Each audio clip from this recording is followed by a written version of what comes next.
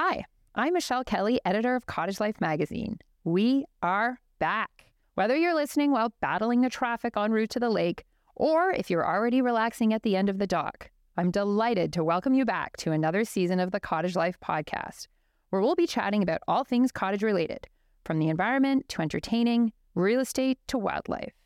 It's great to be back for season 4.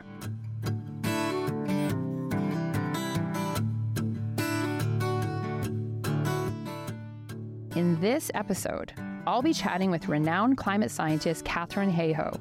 In a recent issue of Cottage Life, Katharine shared her perspective on how we can think about the climate crisis without giving up hope, and she's here with me today to help you do the same. Then we'll listen to an essay from the pages of the magazine, this one written by Wayne Grady. After years of renting, Wayne's search for his own piece of cottage country set in motion something of an existential crisis for him. He wondered, how can you find a corner of unspoiled wilderness and not spoil it just by being there? Before we get to all that, though, here's a word from our sponsor. Hey, cottage coach Adam Holman here. I've spent a lot of time on the trail, and every backwoods trip is a chance to learn something new.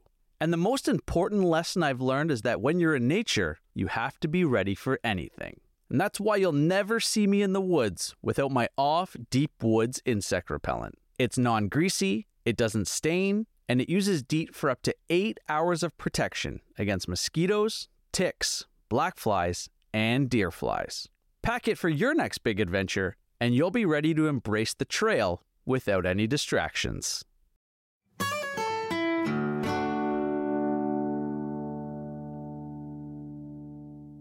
Katharine Hayhoe is an atmospheric scientist who serves as the global chief scientist for Nature United.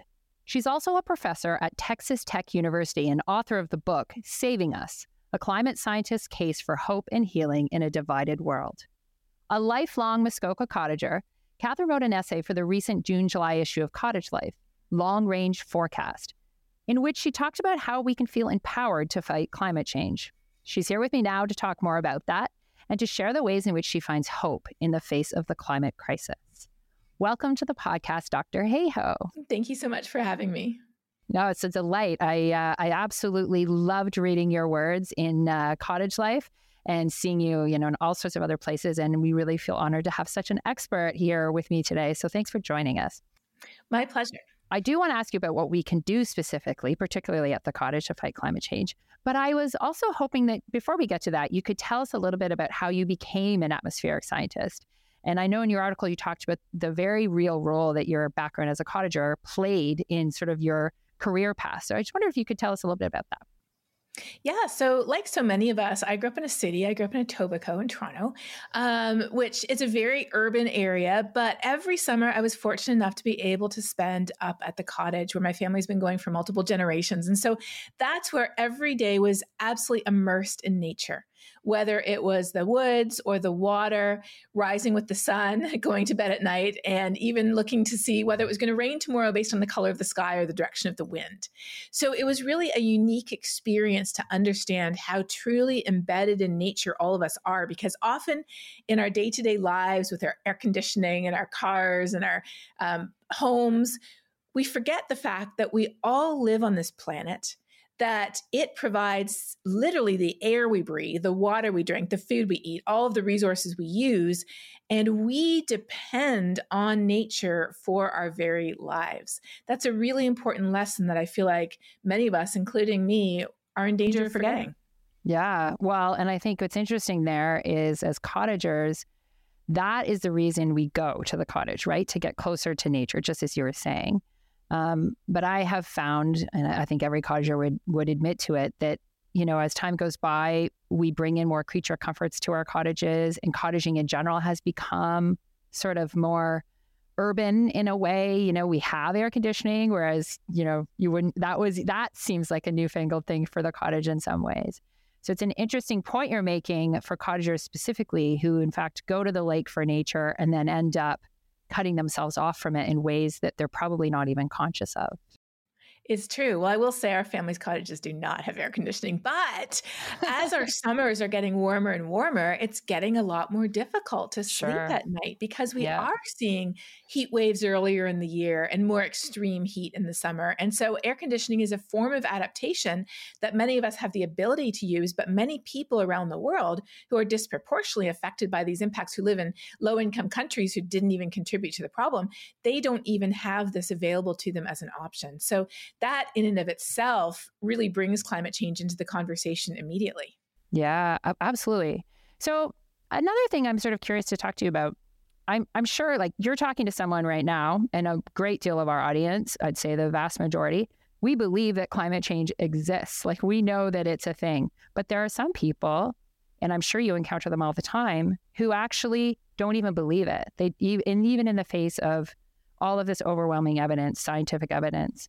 So what do you say to people like that? How do you talk to people who are so far away? It's like they don't care about what adaptations they can make to fight climate change if they don't believe in it. So how do you get those people on board with your message? Well, first of all, I want to emphasize that although these people exist and they are very loud, their voices are very loud, and I run into them every single day on social media. You see them in the comment section of newspapers. You see people sharing information that you know isn't true. When you actually look at how many people are what I call dismissive, people who will dismiss any piece of scientific evidence, it's only a tiny fraction of the population. In the United States, it's about 10% of the population. In Canada, I'm not sure of the exact numbers, but a little bit less than that. But their voice is disproportionately emphasized on social media, in the comment sections of online articles, and sadly, even in politics today. So the absolute numbers aren't that large. Well, what are most of us? It turns out most of us are worried. The vast majority of us are worried. About 3/4 of us in Canada, about 70% of people in the US are already worried about climate change, but only a tiny fraction of us are activated, actually doing something about it.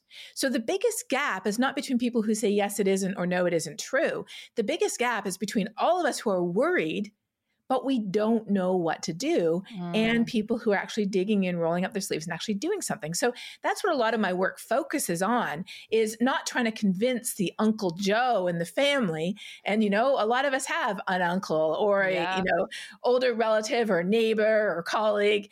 It's not about convincing that one person. Those aren't the most important conversations to have. Many of those people will go to their graves saying that it isn't real. The most important conversations to have are with others who are worried, who say, sure, it's real. Did you see the latest study that just came out saying that sea levels rising faster, or ticks are moving into Canada, or those wildfires are burning more area out west and out east now than they used to? But at the same time, they're not engaging with their community, the place they work, the place they live, the school the kids attend. They're not engaging in solutions. That's where the conversations are most important. So let me just put that out there first, because all too often we end up spending all of our emotional resources on Uncle Joe when really it's much more important to talk to everybody else. Yeah. But then with the Uncle Joes of the world, what we have to realize is 99.9% of the time, their objections are not rooted in questioning the science. They are rooted in solution aversion. They don't want to fix it because they've been told the only solutions to climate change are diametrically opposed to their identity. They might be conservative and they're told the only solutions are liberal or socialist. Right. They might, believe in or be very, very committed to economic gain. They might be told that the only solutions are going to, lose us money. Or they might be, and this is more common in the US, but we see this in Canada too, they might be all about personal liberties, and they're being told that climate solutions will take away their truck, their right to do this, their right to do that. Gas-fired stove is a recent one. Oh, yes, their gas-fired stove, their ability to eat a steak. So it's all couched in terms of loss, and they don't want to do that. But here's the thing. If I say, sure, this is a real problem, it's already affecting people today, it's affecting the poor and vulnerable more than anyone, whether they live on the streets in Halifax or in, Madagascar on the other side of the planet, but I don't want to fix it. that makes me a bad person. And most of us don't want to perceive ourselves or have others perceive us as a bad person. So what our brain does is it kicks in subconsciously mostly, and it says, well, you're not a bad person, but you don't want to fix climate change. So therefore there must be good reasons. Let's go out and find the good reasons why you don't want to fix climate change. That's actually called motivated reasoning. It's where we decide ahead of time what we think. And then we use our brain, which in many cases is very smart, to go out and look for the reasons to justify why we don't want to fix it. So we come up with these reasons that the internet helps us find, like it's just a natural cycle, or it's the sun, or it's volcanoes, or the planet's getting greener, or it's too expensive anyways, we'll just adapt. And we use these as excuses. But here's the problem. When we engage with this person and addressing their surface level excuses, you say, well, no, it's not a natural cycle because natural cycles just move heat around the climate system. They don't make it get warmer. Then they'll just pop up with another objection. It's like the whack-a-mole game at the CNE. Yeah. You whack one mole, another mole pops up. And before you know it, you're covered in sweat and exhausted because you whacked 35 moles and number 36 is popping up. So you got to realize that it isn't about the surface level. What is going on underneath is they don't think that we can fix it. So what's the best thing to talk about with those 10% or less who are dismissive is what real solutions look like that have benefits that they can appreciate today, as well as benefits for climate tomorrow. And in my book, Saving Us, I actually talk about one of my friends, John, who his dad was fairly dismissive on climate change, but he ended up saving so much money on his solar panels that he completely changed his mind on climate change because he was part of the solution now. And it was consistent with his identity as a fiscal conservative. Right. So it's sort of like identity politics, essentially, is what the answer is there. So how about this then? Because I think there's another element of people, and I am somewhat embarrassed to say that I am sort of in this portion. When I say I wake up every morning and I listen to the news, 6:30 in the morning on the CBC News, and there's almost now weekly a conversation about some study that has come out a couple of weeks ago was about how we're actually warming much faster than the models even predicted. And, we're even more trouble. I hear that and I shut down. I'm so terrified that I feel like all hope is lost. And therefore, not that I'm not going to change my behavior. I feel I'm already doing lots of things. Like I cycle, for example. I mean, I could tell you a million things that I feel I do that help. But it certainly doesn't, when I hear stuff like that, it actually doesn't motivate me to push harder in a way. It actually just makes me want to curl up in a ball and ignore it all. And I think that's a form of, inaction that is really harmful, really, at the end of the day, because it is the scale of the problem is such that we need to all be actively fighting it. We need to actively be making changes to our lifestyle. So doing nothing, curling up in a ball, is kind of just the same as doing the bad thing, right? So how do you work with those people to say, here's the hope, here's how you move forward, even though you feel terrified? Does that make sense? Oh my goodness. Yes, it does. You expressed that so well. And what you expressed, I have heard from thousands of other people. In fact, I would say what you expressed is the majority perspective of most people. Mm-hmm. That we know it's real, we hear the disasters, and we think, well, what am I supposed to do about it? I'm not a president, prime minister, CEO, Instagram influencer, Yeah, all of the above. Yeah, exactly. Right. None of the above. Yeah. What am I supposed to do? And you see it. And I picked this up in what you said, which is not only is there the fear and the sense of helplessness, but then there's another toxic emotion that we ourselves are piling right on top. And I heard a hint of that in what you shared, which is guilt. We then feel guilty for letting ourselves be paralyzed by this fear. Yes, 100% yes. I'm in therapy right now. That's the exact truth, Catherine. So what do I do with that? Well, first of all, I want to say what you are feeling is completely normal and it is completely rational. Mm-hmm. When you look at what's happening to this world, fear and anxiety is a rational response. Mm-hmm. Not feeling that is not rational. Right. So that's first of all, just realizing that we are not crazy. We are not overreacting. We are facing the biggest change our planet has ever seen. As far as we can go back into the distant millions of years history of our planet, we haven't seen anything happen this fast before. Yes, we've seen it being warmer or colder, but it's never happened this fast. And the problem is, we humans with 8 billion people on the planet, we can't adapt as fast as we're changing the planet. And that is really scary. We're conducting an unprecedented experiment with our only home in the entire universe. So that's where we need to start, is saying if that's the way you feel, first of all, it is rational. And second of all, you are not alone. I have asked thousands of people attending my talks over the last 2 years. I started doing this right when my book came out, Saving Us. The very first talk I gave was to a group of mothers at a science museum. And I thought, well, just out of curiosity, I want to know, how do they feel? Because I'm writing this book specifically to answer the question, what gives you hope? And don't worry, we will get there. But do people actually need hope? So I said, when you think about climate change, how do you feel? Give me one word. And I used an online polling tool, PollEV, where people could just enter a word from their cell phone without any identifying, markers. So people could just be totally frank. And the words I got from that group of moms at the museum was sad, depressed, paralyzed, anxious, frustrated, angry, overwhelmed. And then I asked the next group I talked to, a group of healthcare professionals from Ontario, same words. A bunch of architects from the Midwest, same words. Bunch of Catholic nuns from upstate New York, same words. University professors from UC Berkeley, same words. I've talked to people all around the world. I get the same words. 95% of the words I get from people are negative. So that's really important to realize, that you are not alone. If you feel that way, know that most other people feel that way. Mm-hmm. And then we have to realize that, and this addresses the guilt, where does the fault lie? I don't think it does lie with us, because neuroscientists have shown, and there's a really interesting book called The Influential Mind by a neuroscientist called Tali Sharot. And I was reading it as I was writing my book because I wanted to understand how our brains work. Mm-hmm. And she says, our brains, our human brains, are wired to be paralyzed by fear. Now, we have a knee-jerk reaction. If there's a bear running at us, our knee-jerk reaction, that shot of adrenaline makes you run faster, right?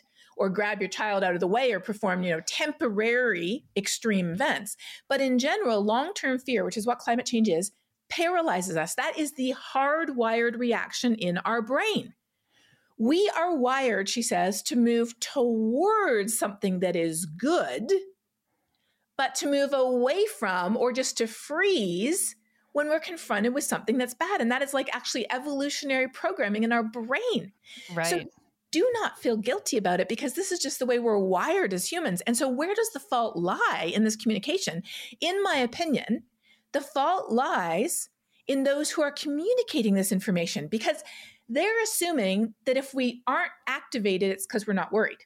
But if they just look at the polling data, they'll realize, no, we're all worried, but we just aren't activated. And it's not because we need more worry. In fact, heaping more worry on us by telling us more bad news about the polar bears, the ice sheets, global temperature, sea level rise, more bad news will paralyze us even more.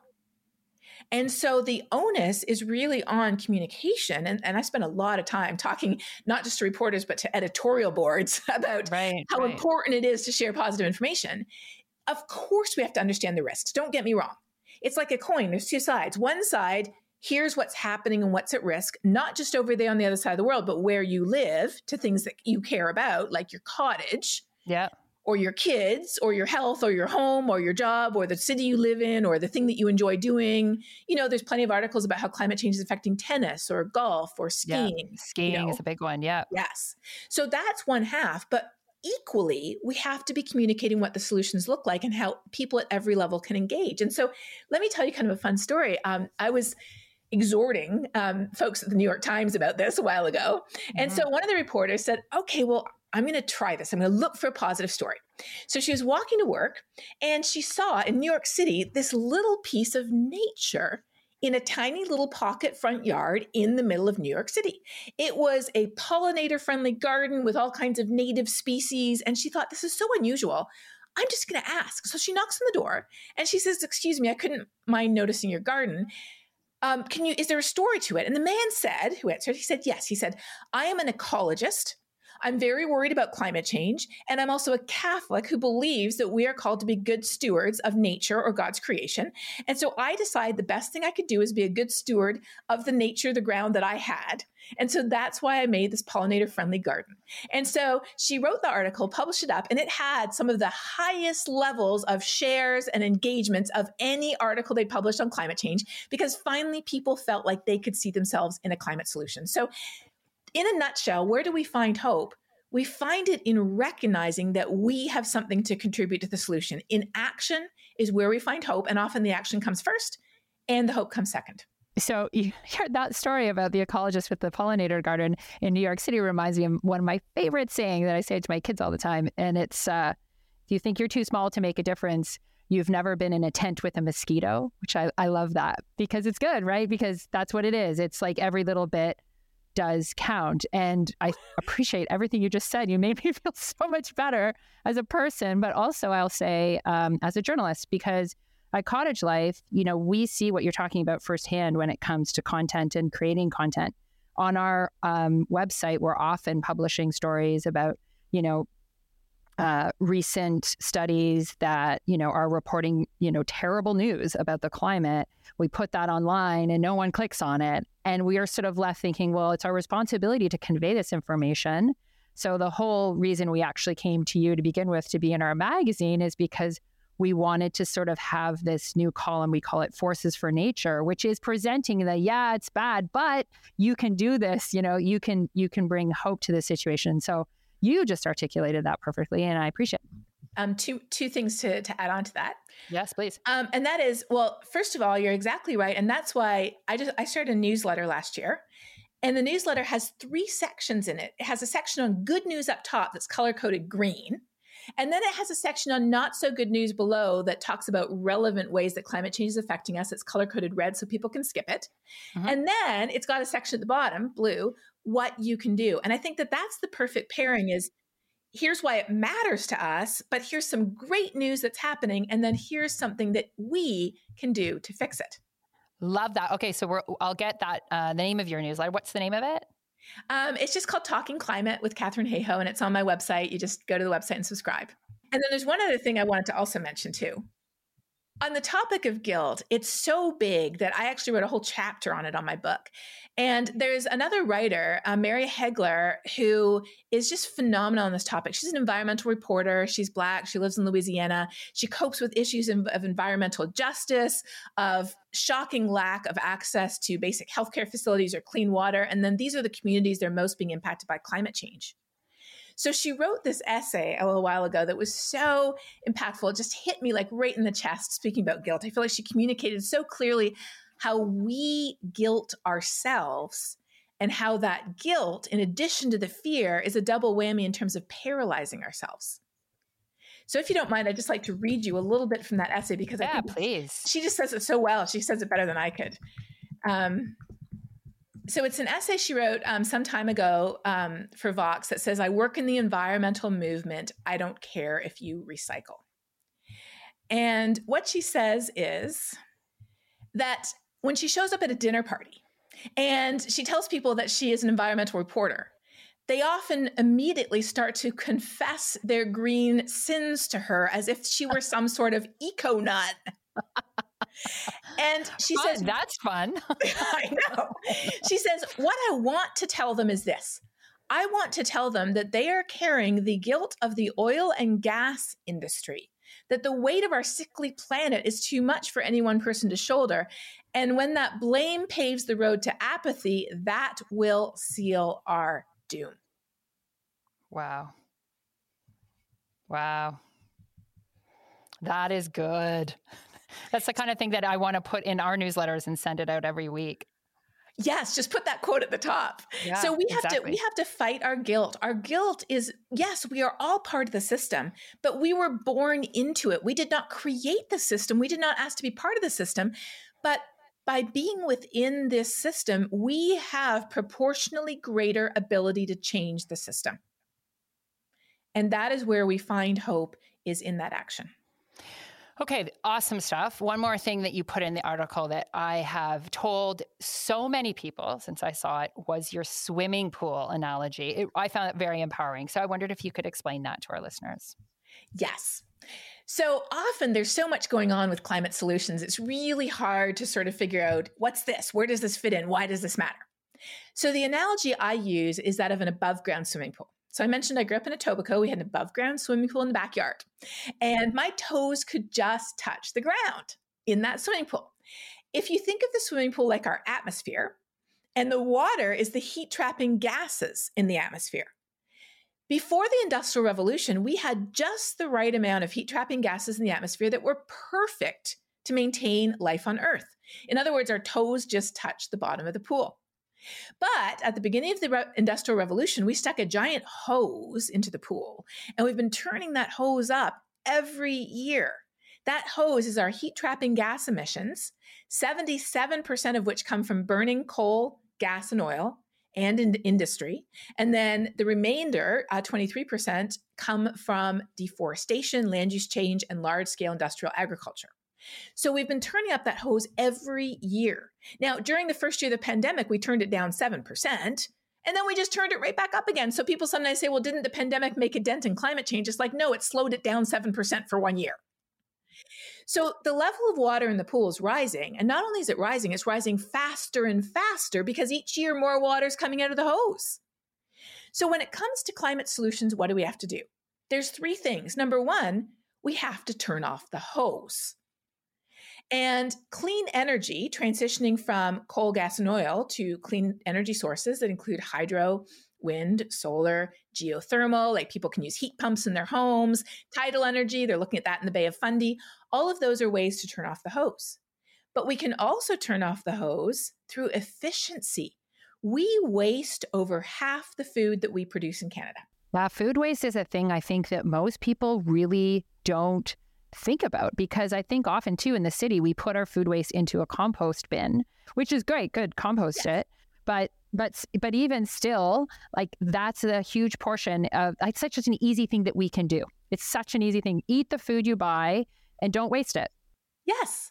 In fact, just before COVID, I was giving a talk at one of our big local churches in Southern Ontario, and I was talking about what we can do. And I was listening to people as they left, and I heard one woman tell her friend this. She said, I've always been worried about climate change, but I didn't know what to do.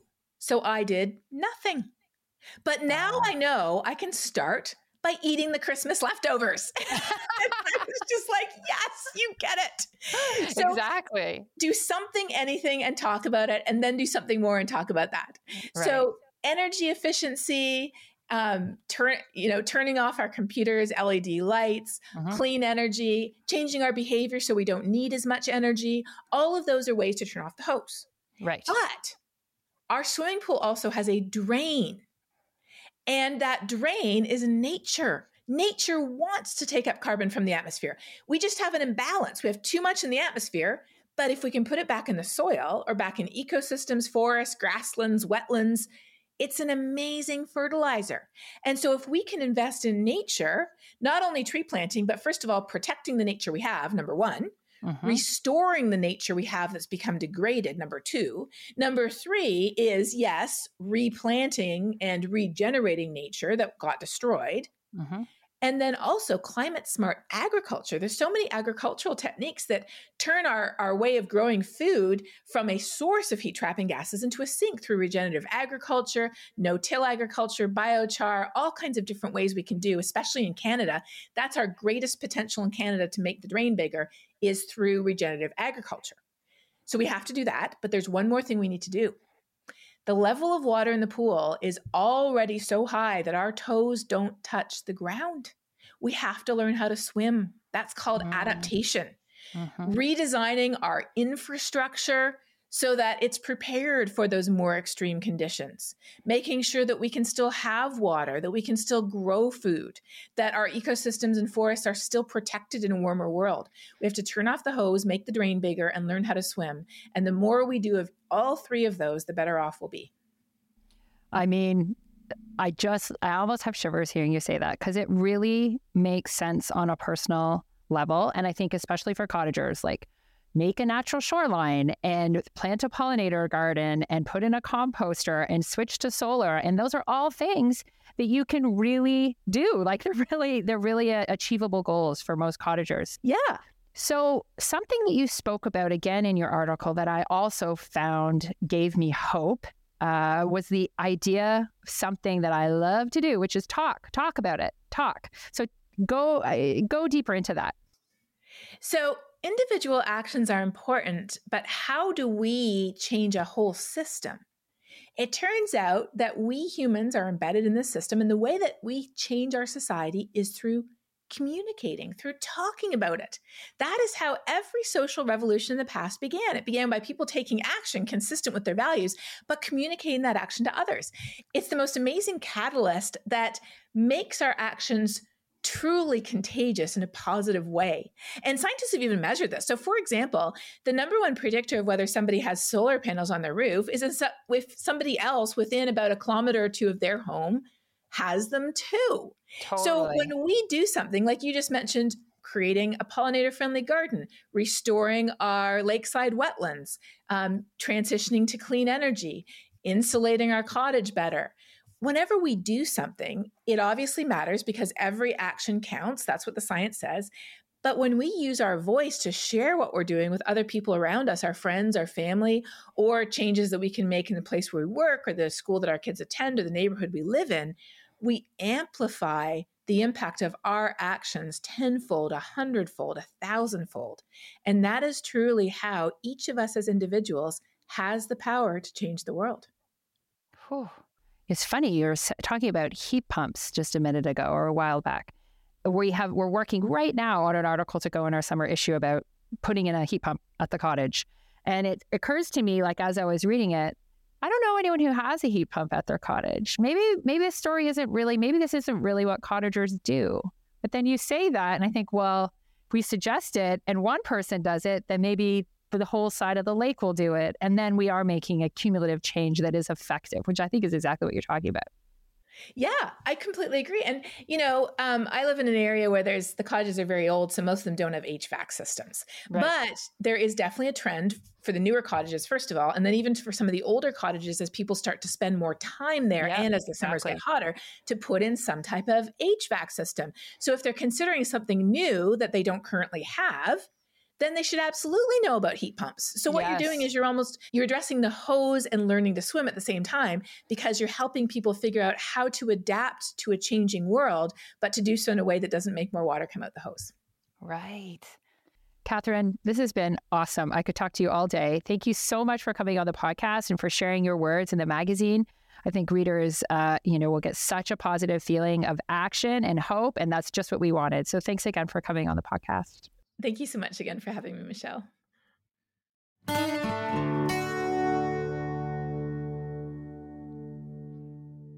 Now, another word from our sponsor.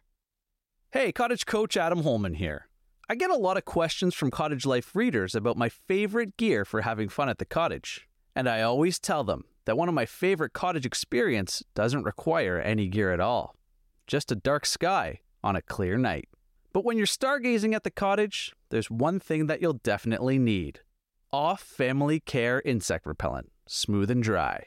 It protects you and your family for up to 5 hours against mosquitoes, and it never feels oily or greasy.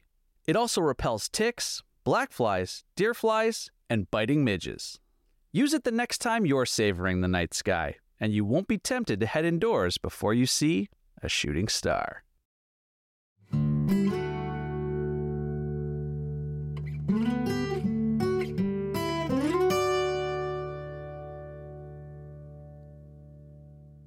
Wayne Grady is a Kingston, Ontario-based writer and longtime contributor to Cottage Life. After renting a cottage for a time on a quiet lake, he and his wife decided it was time to buy. He wrote this essay for our March-April 2021 issue that recounts that endeavor and asks one of the most basic questions of cottage living. If you buy a piece of the wilderness and build a home there, are you ruining the thing that you came there for to begin with? In Search of No Man's Land is read by Pedro Mendez. We missed the for sale sign the first time we passed it. It was nailed to a tree a few feet in from the road. When I pulled over to park, a large boulder dislodged itself from the roadbed and scraped the underside of our car.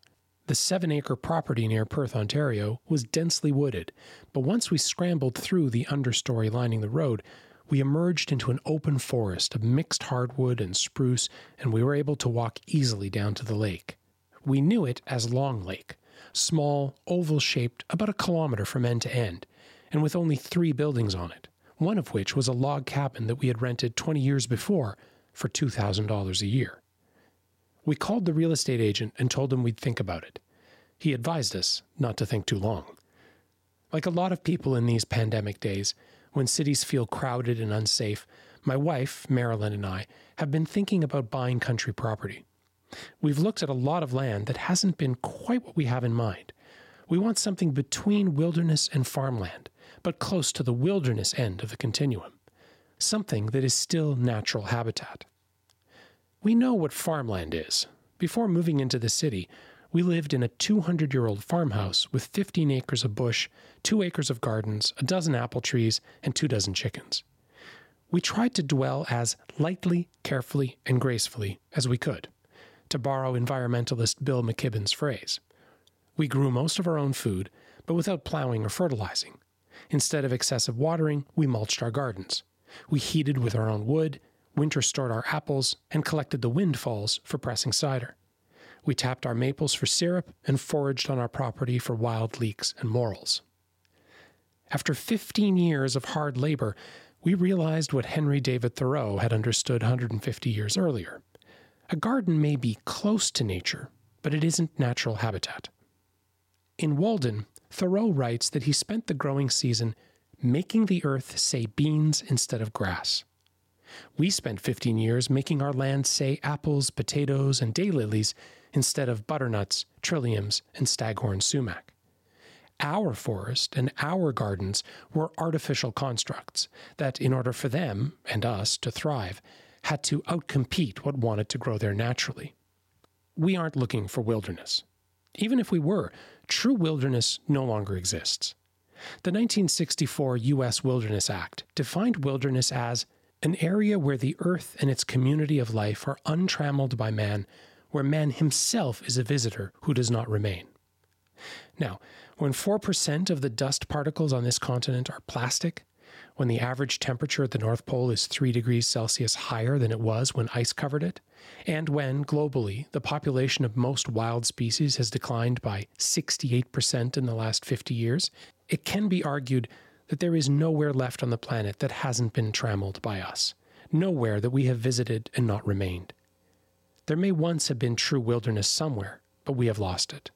Wilderness is now what environmental historian William Cronin describes counterintuitively as quite profoundly a human creation, existing only as the reflection of our own longings and desires. Which is the reason I actually prefer poet and environmental activist Gary Snyder's view.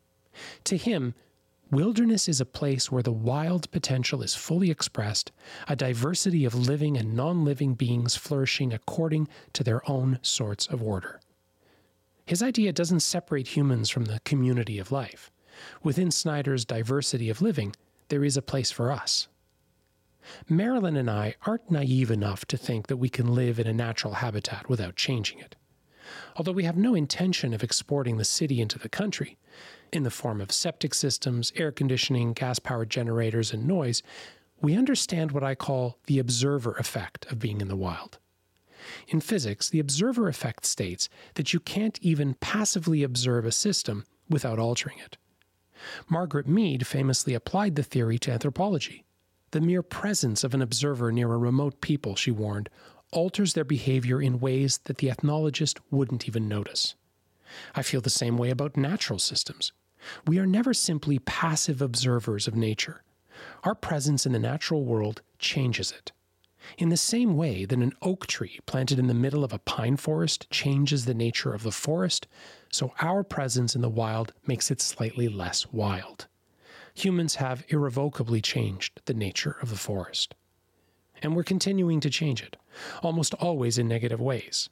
We can, however, make as few inroads on it as possible, literally and figuratively.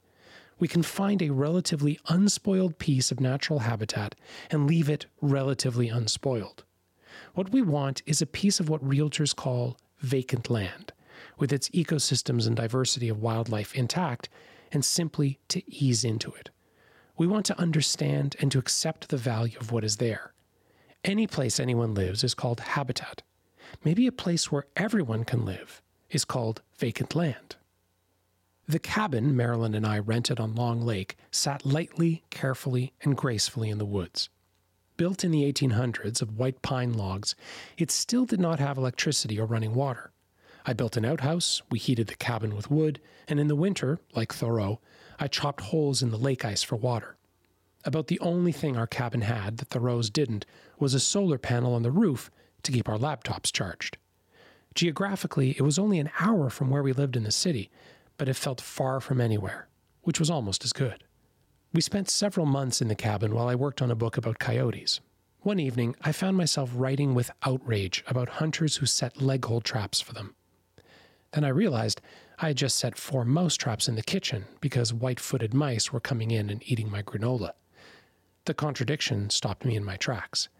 We plugged the holes through which mice were entering, put our food in mouse-proof tins, and I dismantled the mouse traps.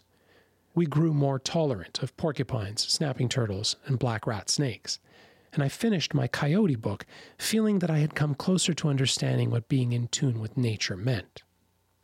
Now, we can't shake the feeling that we had and lost what we're looking for, that what we want now is a return. This feeling might define humanity's relationship to nature for the past 100 years. We had it, and we let it go. Is it too late to get it back? The evening of our inspection of the 7 acres on Long Lake, Marilyn and I talked about it. It seemed right. It was quiet, unimproved, affordable. We knew the lake and the people who lived on it. We knew the wildlife we'd be sharing the land with. Porcupines, red squirrels, muskrats, snapping turtles, deer. A pair of ospreys had built a nest at one end of the lake, and at least 2 Caspian terns regularly cruised overhead and occasionally dove for fish. On the other hand, the property was only 7 acres and close to one of the other cabins on the lake. That 20-foot drop to the water bothered me. The trees were second growth, maybe third, and there were no clearings, so we'd have to do a lot of cutting and grading to make an accessible building site. Were we too eager? Shouldn't we take a second look? The next morning, we called our agent and asked him to send us a copy of the survey. He called back and told us that the owners had already had more than a dozen offers, some from people in Toronto who had not even seen the property, and probably for well over the asking price. We'd hesitated and lost. But we'll keep looking. We know the place we're looking for exists somewhere. Cronin might be right when he says that wilderness exists only as a metaphor for what we have lost. But we can still find a place where humans and nature can coexist, where anyone can live who simply wants to share space with wildlife and allow natural processes to take place only minimally affected by us, where vacant land can remain vacant, even when we're living on it.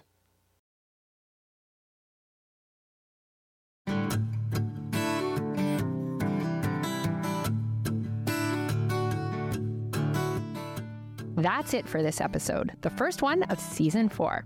If you're enjoying the podcast and you don't know about our magazine, let me take a moment to tell you why you should subscribe to Cottage Life.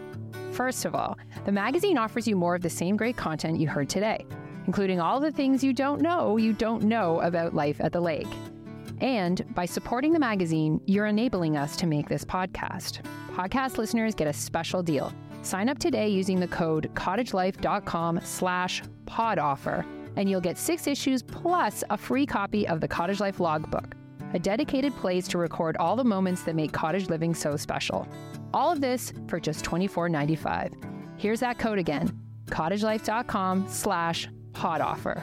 And while I've got you signing up for things, please take a minute to subscribe to this podcast. That way, each new episode will automatically download to your app and will be ready for you to enjoy. We'll have new episodes every Thursday throughout the summer.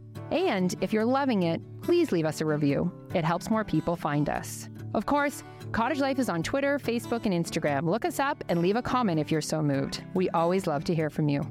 Our sound design is by Amanda Fusco. This podcast is produced by Catherine Junn and me, Michelle Kelly. I'll see you on the dock.